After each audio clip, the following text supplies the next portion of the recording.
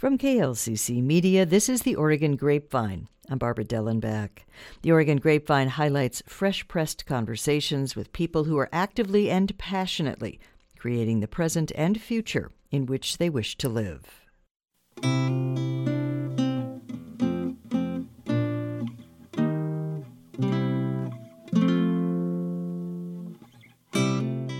Dee Anne Everson is the CEO of United Way of Jackson County, Oregon, and is on the board of the Oregon Community Foundation, and also wears many other hats. Thank you, Dee Anne, for being here on the Oregon Grapevine.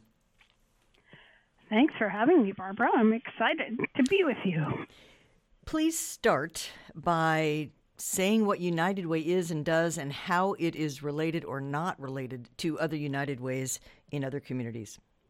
United Way of Jackson County is all about mobilizing caring to affect change, which sounds like a mission statement and is. And that's our entire mission. And more simply put than that, we raise people, meaning volunteers, money, obviously, and stuff. And stuff includes my office furnishings, which are given to United Way from businesses who are replacing furniture. And so I have a filing cabinet, a mini fridge, some bookcases, some chairs in my office that used to belong to other places. But by doing that just in my office wouldn't be that interesting. But businesses will email me and say, we're giving away 55 desks. And for nonprofits to afford desks is sometimes really hard. And so I say, can you be there by Thursday at 3 and get them out? And people always say yes. And so we're all about leveraging change positively. And how United Ways differ, every single United Way is community-driven. So what's important in one's own community is hopefully what their United Way is doing. And so we're focused on what we think are building blocks of a good life: education, income, health, and transportation. Is there an overall group or national United Way that gives you any kind of direction or just lets you go forth and do what you need to do? So we're members of both the United Ways of the Pacific Northwest, another board I sit on, and we're also members of United Way Worldwide, because there's United Ways covering over 1,400 different communities in our country and numerous countries around the world. But we are all locally incorporated and locally governed, and so our board sets our direction and governance, and I am the paid administrator of those ideas and the work that we do. What is the role of philanthropy in social services and societal aid? Oh, my goodness.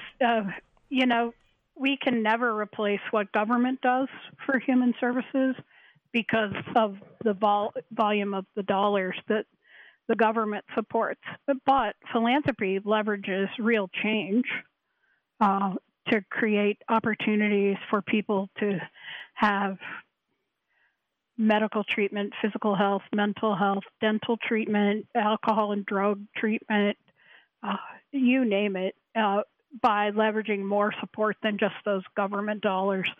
And also it's how we create change, because money doesn't create change, in my opinion. It helps, don't get me wrong, and we all need more of it. But people are who create the change.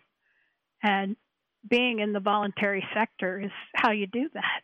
And there's a place for every single person in this work to take care of our humanitarian issues, because that's what they really are. Let's use a case study for a minute. Let's go to the fire that happened a couple of years ago. Of course, that happened on the Santiam River, it happened on the Mackenzie River, and it happened deeply in southern Oregon. So what is the current impact of that fire? To some people, it's like, okay, well, it was 2 years ago. To others, it was 2 years ago, but it's still today. Where is that, and what is the community responsibility in that process of healing? Oh, my goodness. So that was a really bad Labor Day weekend for our country and for our state. We had 8 fires that weekend, that Labor Day weekend. Our fire, I often say we had an event September 8th and 9th of 2020. And we've had disasters every day since. We had never dealt with a disaster in our community. We've had small disasters, where you have a house burned down or a couple of trailers burned down, or you have a bad incident. We've had floods, but we've never had a level 1 FEMA designated disaster. And sometimes you say, oh, that was it. Well, we lost 2,605 residences, 196 commercial buildings, and 6 public buildings. And sometimes you think, oh, well, it's just a public building. Well, they had to let a fire station go up in flames. And the migrant ed building burned, and the building that served families with kids with disabilities burned. And not only did so many of our Latino AX families lose their homes, but those with families with kids with disabilities lost their only positive connection, in many cases, to schools, because migrant ed was there, and the ESD was there, who provided the specialty services for kids. And immediately people respond. United Way raised over $5 million, and we got gifts from every single state in our country and 7 foreign countries, with notes about, I was an exchange student there, or my best friend lives there, or here's a gift from Japan because I love the Rogue Valley and I loved Crater Lake. And so people give. It just pours in. And we're still using some of that money today, helping people to close their disaster case. And we still have 126 open cases. Of course, the last cases are always the hardest ones. Most of the people involved in our fires already had connections to the human services system. There were a lot of folks on food stamps. There were a lot of people with senior and disability services case managers. There were people who were justice involved, because in that 2,605 were 18 mobile home parks. There were 2 low-income apartment complexes, 1 low-income senior assisted living center, and 2 small hotels that really housed unhoused people. And so that's what we lost. A lot of naturally occurring low-income housing that doesn't get replaced. And so it's really hard to refine people housing when all of that was destroyed. We went into the fires with a less than 1% vacancy rate, and then we lost that many units. And so we were already about 4,000 units behind based on people's estimates, and now we're like 8,000 units behind. I'm also on another board, which makes it sound like I'm on boards for a bad hobby and I should get out more. And that all may be true. But I'm on New Spirit Village board, which is really revolutionizing how we could do housing in our country. And it's 3D imaging printed homes. And they're finally permitted, and the work is underway in West Medford to build 87 units of housing that they'll 3D image print. And it's going to be permanent housing for these families, home ownership, so they'll be able to build equity, but the land is going to be held in a land trust. So it will be forever permanently supported housing, which is really profound and needed. They'll be able to build equity and sell their home for some market appreciation. It just won't be as much as other people's because they won't be able to sell the land with it. But it's going to really change radically how we can create housing in a better, stronger, more efficient way.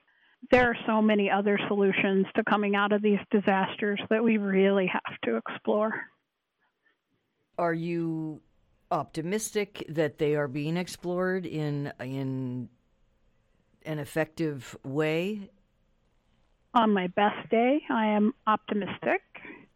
And on every day, I'm so excited about New Spirit Village and giving people the chance to have home ownership that will change their families for generations, because that's what home ownership can do. And on my worst day, I think we're not getting anywhere, because we have so far to go. And it's not just here where disaster struck. It's all over the state of Oregon and all around the country. Housing is just in a crisis. And there's all sorts of innovative approaches. There's this 3D imaging printed homes. There's modular stackable homes. And they're really amazing, and they're well into development and able to use. So I think we have to start. We can't replace all the housing we need with stick-built homes. As you do your work with various boards, which you've said, we haven't even named them all yet, but as you look at these kind of regional issues and boards, and then you step back and take that experience to the Oregon Community Foundation, which is a broader-based regional area, what keeps you informed there? What do you take back and forth from those two to help you do your work? Well, I think the Oregon Community Foundation is really special. It's part of what makes Oregon special, which I would have told you before I went on the board, and I still believe it now that I've been on the board a couple of years. It's the only statewide community foundation in the country that's its size. It's over $3 billion, and it funds tiny projects from Lake County to Yamhill County to the coast over here in southern Oregon, in Lane County, all over, and certainly in Multnomah County, across the state, and everything from arts programs to human services to civic engagement projects that improve the quality of life for every Oregonian. And so it's incredibly inspiring. And they engage an incredible number of volunteers to create the change that needs to be created in our state and to engage more people. And so for me, it's a great learning experience to take from a microcosm of our small United Way in the country to a statewide board that's invested in doing very similar things in creating positive community change in a way that really manifests positive stuff for Oregon. And it's easy to be excited about. Are there either anecdotes or people's stories or projects that are on the top of your mind that you carry with you as you do your work? Oh, yeah. That's the best part of my job, is we all walk with a story. You have one, you share plenty of stories. I have one, and all the people I interact with, either people who can help or people who need help, share their stories, and it is the best part of my day and my job. And I feel really fortunate for it happening. And one of the first donations I was personally handed after the fires was at a car show that weekend that happened to be at Rogue Valley Country Club, and a guy handed me $100 bill. I was like, wow, thanks. And he said, well, I lost my home too, and I'm okay, I can do this. And it just takes your breath away, because I heard so many stories from people who lost everything, and they would almost to a point begin a story and say, and then I needed this from the back of my house, and I went back to get it, and it wasn't there. And that, in the case of that story, it was a nail file. In another case, it was a robe. And in another case, it was a book and a blanket for the couch that wasn't their couch anymore, and the blanket and the book were gone. And we don't keep stuff in our lives because it doesn't give us pleasure. I mean, I'm sure we have stuff we can get rid of, all of us, but most of the stuff gives us pleasure. And all of that was gone for so many people. And all of those people were so gracious and shared stories with me. And it's true, United Way has done some really interesting projects. And one of the most important is a project called In This Together, which is about mental wellness and suicide prevention. And it started because a 14-year-old kid came in my office years ago and said, I don't care how many kids you graduate from high school. How about you keep us all alive? And still today, all these years later, that stuns me, that that young woman had the courage to hold me accountable to do something better. And that project has gone on to win Emmy Awards for public service and to win the Service to America Award for KOBI, which is the highest honor a broadcasting station can win. And so it's all done based on story and people being willing to share and sharing the path they're walking in this life. We are obviously in extremely divisive times politically and emotionally with a lot of people, and yet I see philanthropy can often bridge that gap. When you are raising money for a project, the politics of the people involved can be anywhere. It may not agree with you, they may totally agree with you. How do you broach that subject, or do you have to, or how do you see that working in under the veil of philanthropy? Well, I think there's probably a place for that in some parts of philanthropy. I think that as long as we can focus on what we're mutually interested in, and I realize that sounds maybe cheesy and sort of happy-go-lucky, but I think we have the greatest chance to do the most good when we're focused on what we actually care about, not what we are against. And so I don't think in human services, at least not in our United Way, that politics enters the realm of discussion about how you solve a problem. And so I think I probably tend to avoid it because I don't want to talk about immovable things. I want to talk about things we can actually move. What is inspiring you now as you go around finding those movable things? You know, our stories inspire me every day. I recently met with a guy who lives in a wheelchair, and he wants us to work on a really cool initiative, which I'm going to work on, and I'm saying it out loud for the first time right now. He said to me one day, "Dee Anne, there are car charging stations everywhere. Why aren't there wheelchair charging stations everywhere?" And I especially love it when I have a duh moment, because you're like, man, that's awfully easy to solve. Why isn't there?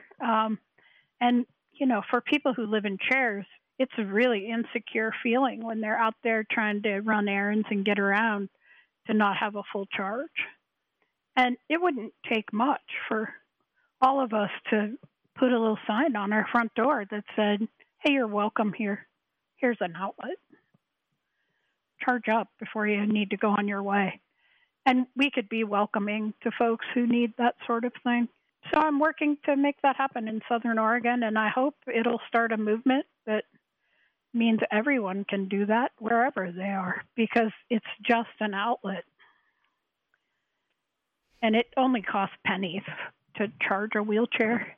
Take some time, and it has to be a safe place for the person to sit and to charge their chair. But we can do that. There are plenty of us in offices that is not a hard thing to get back. And now that you've said it, there's other people who have heard it. So not only are you accountable, but perhaps you'll get some contacts. And I hope someone says, gosh, yeah, we could do that, and we don't even need her to do that for us. We can write on a piece of paper and hang it on the door that says, you know, you're welcome here. It's okay for us to be that way. It's just part of our being human responsibility, I think. Is there anything else you'd like to touch on, Dee Anne, either in the broad, kind of obscure places or specifics of this conversation? You know, I think I would say that opportunities like this give us the opportunity to create change. So I'm really grateful for the Oregon Grapevine, for you, because regardless of the topic, the more we can engage people in positive things in the world, the better off we're all going to be. And the opportunity is really there to listen and to grow and to learn from something and to do whatever is yours to do because you heard an idea. And so I just am grateful for the chance to be with you. Thank you so much, Dee Anne. It's always a pleasure. And Dee Anne Everson talking on the Oregon Grapevine.